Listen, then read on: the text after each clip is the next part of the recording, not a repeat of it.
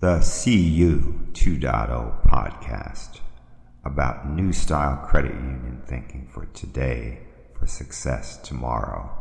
Time to move past the old ways. That's what this podcast is about. New thinking, new tools, new technology for success tomorrow. Welcome to the CU 2.0 podcast with your host, Robert McGarvey. That's me. Today we're going to talk about new account opening, how it's a fraudster's playground. In many respects, fraudsters have the edge. They're certainly looking to exploit that edge and steal the money of your credit union. Today's guest, Hakan Nordfjell, head of digital banking at Gemalto. He talks about all the new tools that are coming on board to help financial institutions guard against fraudsters exploiting new account opening loopholes. New account opening is a loophole. Don't forget that. But there are ways to help close the gap. For instance, device profiling, multi-factor authentication, biometrics, a bunch of new technologies. Hakan talks about all of these new technologies and how your institution can put them to use to defend itself. This is a fight that's ongoing. It's a fight that's probably going to get bigger and bigger and bigger. And the reality is that there is just so much identity information on the dark web, online. Crooks can know everything about you particularly, you individually. They can take that information and attempt to open up new accounts in your name or sometimes in a synthetic name, a synthetic identity account. It's they have the tools, they have the information. Financial institutions need to fight back. Hakan talks about how to fight back and how to win a lot of the time. And what got me interested is this focus on fraud and new account opening, which apparently you think is really a big deal issue to most executives at credit unions and banks. And tell me why you think it's a big deal and what can be done about it. If we start with the issue of new account opening, is usually that's where the fraudsters get in, usually where it's more easy for them to gain the money. Because it is difficult for a bank or anyone to verify the identity of a new customer. And when they are doing the enrollment, and then hopefully they are doing that remotely, trying to file for a credit card or actually opening a new banking account. That's where we see that there are issues with the identity. We know that most of all my personal data is out there on the dark web. So anyone can get them, they can buy them, they can start to use them. So then they build up an identity about synthetic user, which is then a non-existent user based on real data. Or they get a lot of information around me, and then they take my data to a new bank and open an account in my name. And before the bank can verify what is happening, they have then asked for a credit and then start using that money. And obviously no one is paying it back. So that's the loophole that we have in the system. That's not that no one is aware. Everyone is very well aware. It's more about what we do about it, and if we see that signing up for a credit card or a bank should be so easy, but by making it easy, it's also a loophole for fraudsters to get in. Well, credit unions in particular are impacted by this in the respect that all except for the very biggest really tend to drag their feet in new account opening digitally. The mindset-wise, they still see a customer, a member, presenting themselves at a physical branch and carrying physical identification. And digital account opening tends to take days, possibly even a week at a credit union, which isn't to say it's any safer. I'm not jumping to that conclusion. Now, tell me a bit about what exactly, when you talk about synthetic identity fraud, what specifically is that? That is data that you have gathered usually on the dark web, usually real addresses and data that could be linked to me. So when you start to create a person around it, it looks very real to the bank. So they say, okay, but this seems to be a real person. And that is when you apply for something online. It's not when you go obviously to a credit union and so on, and then you show yourself in person. Because if you go to a bank or a credit union and show yourself in person, most likely that is much safer than do it online, because you have a more rigorous process. And as you say, it takes days to verify before you might have what you want in your hand, a credit card or even a bank opening. While online it goes much quicker. So it's just another way of trying to have partial identity and build it up instead of impersonating someone fully, which is also the case in many senses. Which is more of a threat? Which is more common right now to financial institutions?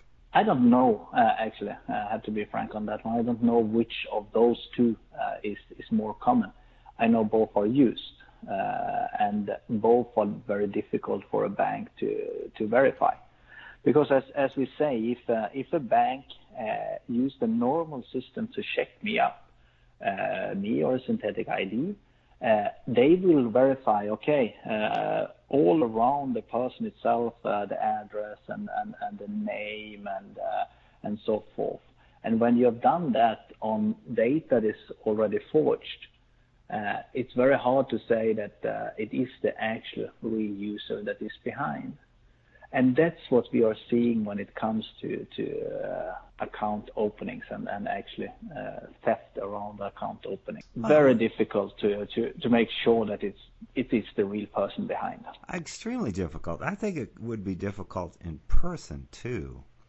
If a fraudster gets a decent quality driver's license in your name, with your address, and presents themselves at a financial institution, even in person, it's hard to say that it's not you. I mean, how's the financial institution supposed to know?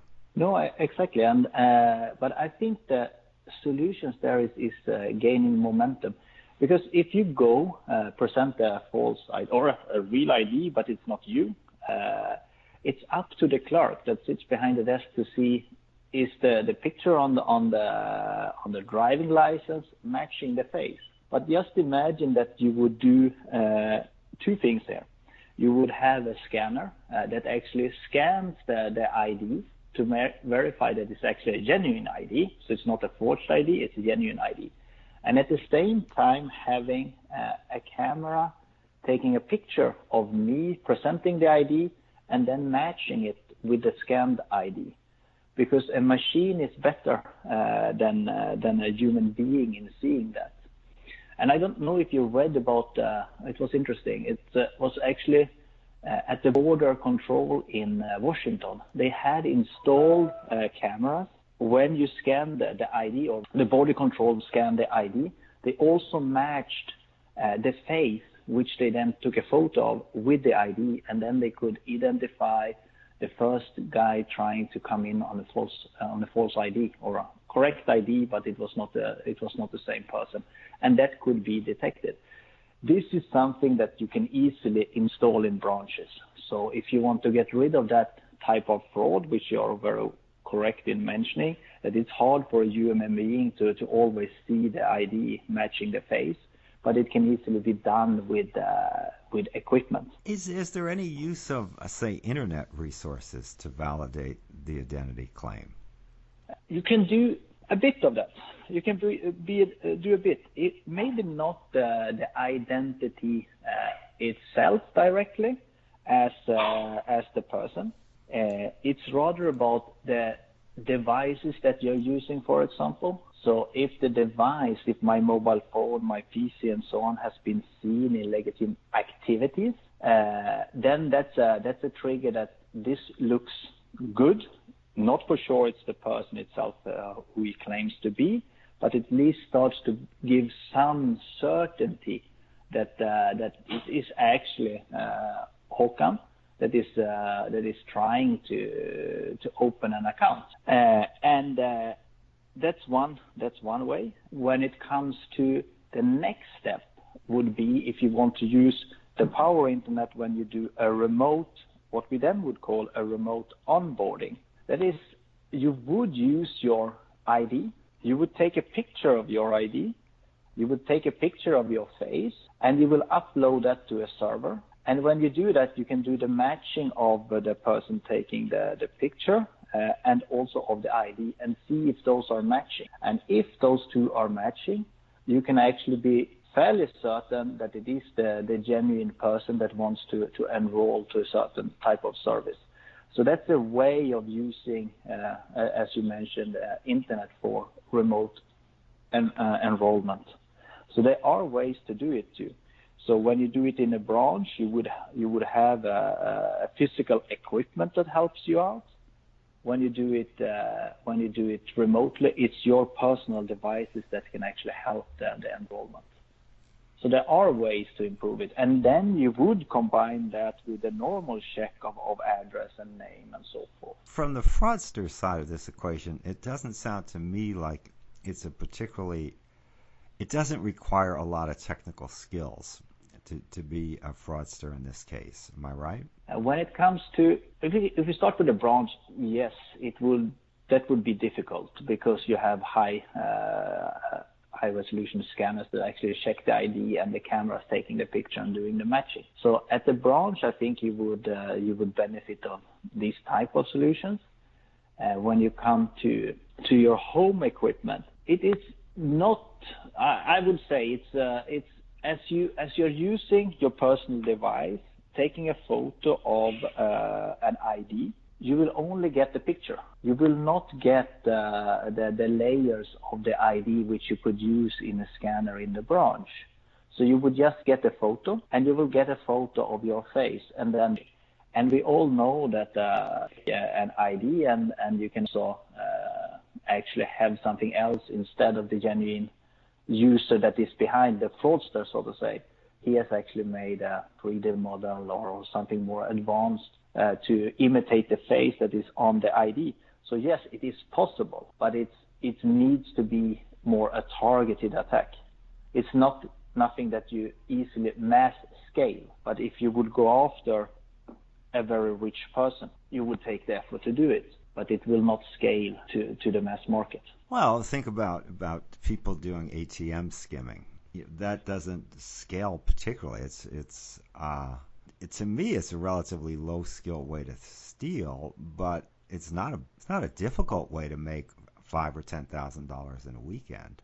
There are plenty of people who find that to be a very attractive proposition. Absolutely.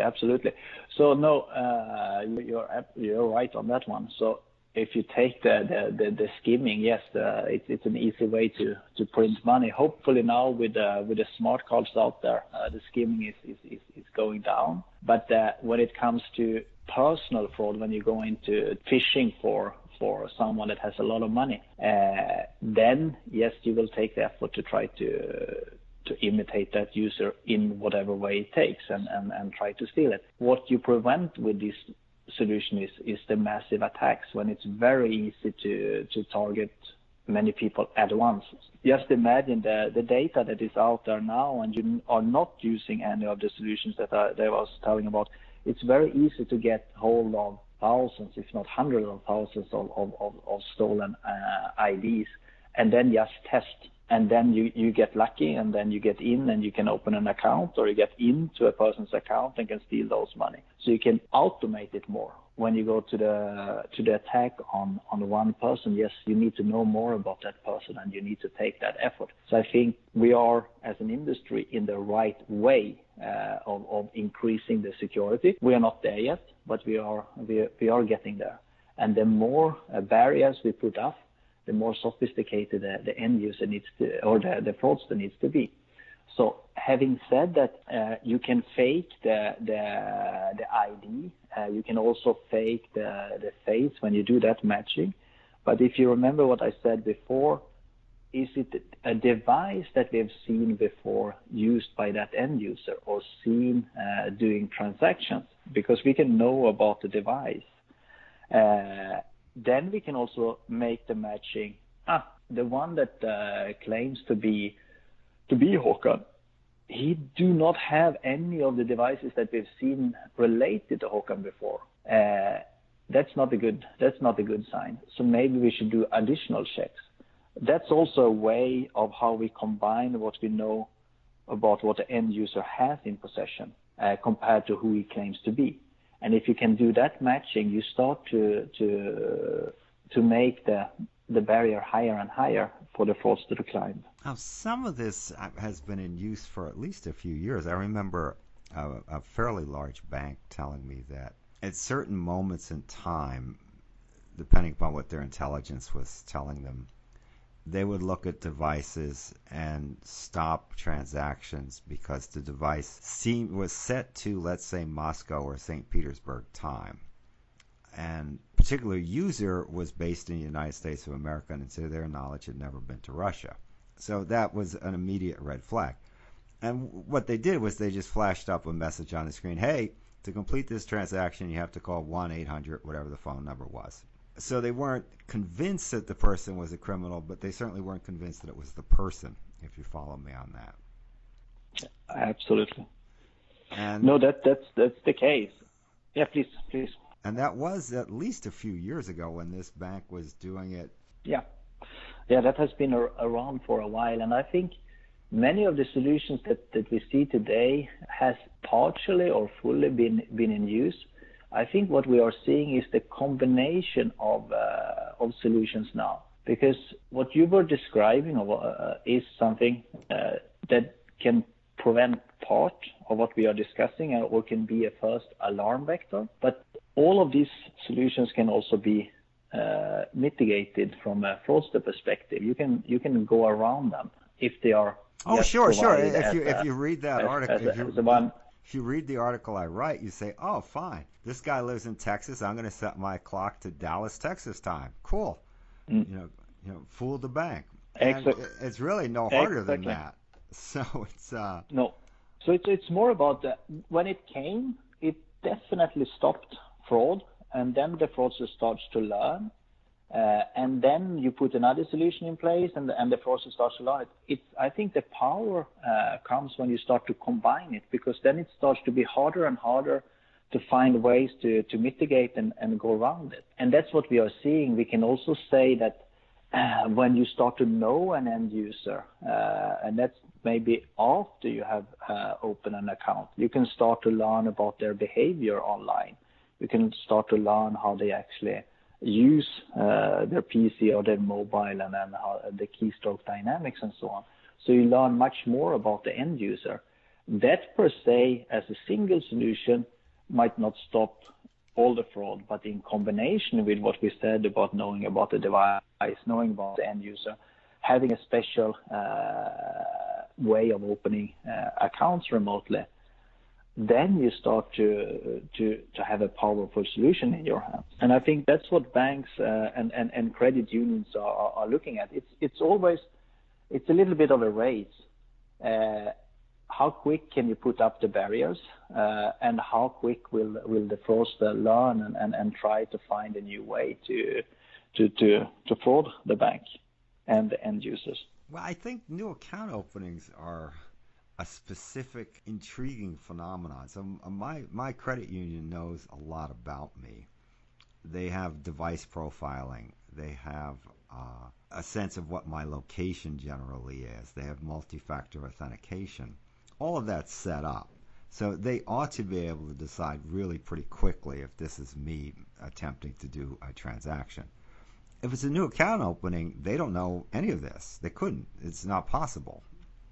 I don't have a history with them, which means that we have to shift to some other things, like do biometrics figure into this, for instance? Yeah, I think I come back again on the account opening. You need to be able to, as you say, verify the identity, because when you are new to the bank, they don't know you. We can know things, as we said, we can know things about the equipment that you have been using, the devices, the mobile, the PC. But then it comes back to how well can you present yourself for that bank, either in the branch or remotely. But if we speak purely about the remotely, I think that doing that, presenting your ID, presenting your face, and having that uploaded to the bank and doing some checks on that is a good first step and a good first step of knowing you. Then I know it's up also to the risk appetite of a bank to say, a credit union or a bank to say, would I allow that or not? Because we know there are ways to fraud it, but we will also know many of the genuine users, they will easily be identified with it. So account opening is, and I think that's why we pointed out that to be a special risk for banks, because as you said, they start to know a lot about you. They start to know a lot about you when you are a customer. And we put up the barriers fairly high on that side. And then you need to find another way to fraud the bank when you're a fraudster. And account opening is a gap we haven't been able to close yet. Working on it as an industry, but still there are opportunities. And then if we say when it comes to the biometrics, that's not an easy gain either, because to be able to use your biometrics, apart from what I said, the ID matching with the face, because then you upload it just at that very moment. To be able to use the biometrics, you need to have a biometrics database. If you would have a biometric database with fingerprints, for example, or face, then you could use that, which would be fairly powerful. We've seen that in a few countries where they use it, and unless it's polluted, it is a strong way of doing the first enrollment. So I agree with you. If we had our biometrics uploaded to a server, then you could do that matching. Doing that, uploaded to a server, then you come into other questionable discussions. So how do you keep the biometrics safe? Because just imagine you lose all the fingerprints, then that's polluted and you can never use it again. So you need to keep it very safe to be able to use it. But it is a powerful tool, and it would help many banks if they had the opportunity to use a central database for biometrics. Yeah, I agree, and I understand that a shared database would be very powerful. I don't see the big institutions like Wells Fargo, which has a lot of eyeball information. I don't see them opening that up to third parties. There'd be risks, and then what would the reward be? Probably not enough in their mind at this point in time. No, I agree, because otherwise they would have done it, because they could have collected biometrics data when you sign up in a branch or anytime you come into a branch and start to use that, and they could have cross-chat between the banks. But as you say, the gain is probably not even close to the downside it could be. Yeah. Now, have you looked at all? You're reminding me as we're talking. I've talked a few years ago with a fellow, and I'm blanking on the name of the company, where their specialty was helping financial institutions identify attempts of synthetic fraud in used car loan application, which, according to this guy, was a huge business. And it's not a bad business. If you can go in and get, say, an $18,000 used car with a totally bogus identity, and let's say you sell it quickly at $12,000, that's a lot of money for really a few hours work. Yeah, exactly.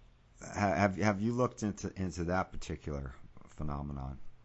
About using identities for whatever service that you use car loans, or really any loan.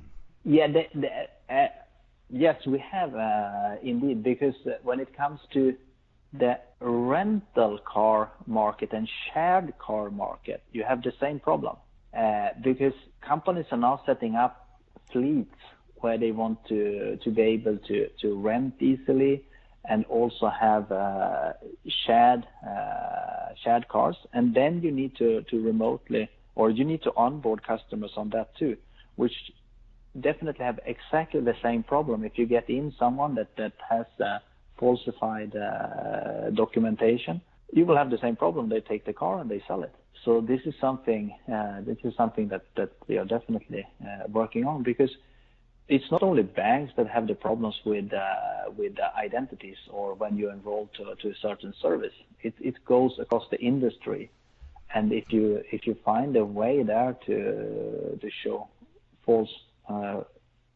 ID, you can take great benefits of it. So I think when you are addressing a certain segment, you can easily apply it on other segments that has the same challenges. So yes, if we would solve very well how to do an onboarding for remotely for banks or for credit unions, you could easily apply it into the rental car market or used car market, as well as into the telecom industry. Same challenges applies for them. As you said, the interesting phenomenon here is that the crooks keep getting smarter too. It's as financial institutions improve their techniques, the crooks tend to respond and learn. I'm not saying the crooks therefore have the advantage in the fight, but they certainly are equal competitors, I believe. Yeah, because if you are a fraudster, you look at where do you have the least resistance to actually gain your money, and if you can apply the same method through cross industry, you're probably not behind at all in your knowledge how to apply it. You might even be advanced as a fraudster, because you are looking at it from a perspective to gain money in an easy way, while a certain segment only look mainly for themselves and see their problems and try to solve them. So I would say it's not that fraudsters are keeping up; they are sometimes also leading, and we need to keep up.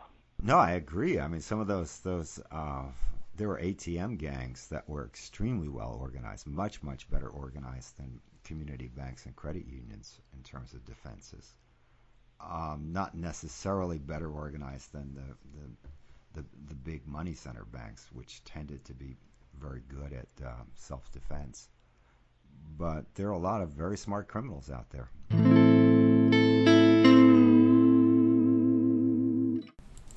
Before we go, the CU 2.0 podcast is looking for a few good sponsors to help us spread the word about the digital transformation of credit unions. You could be one of them.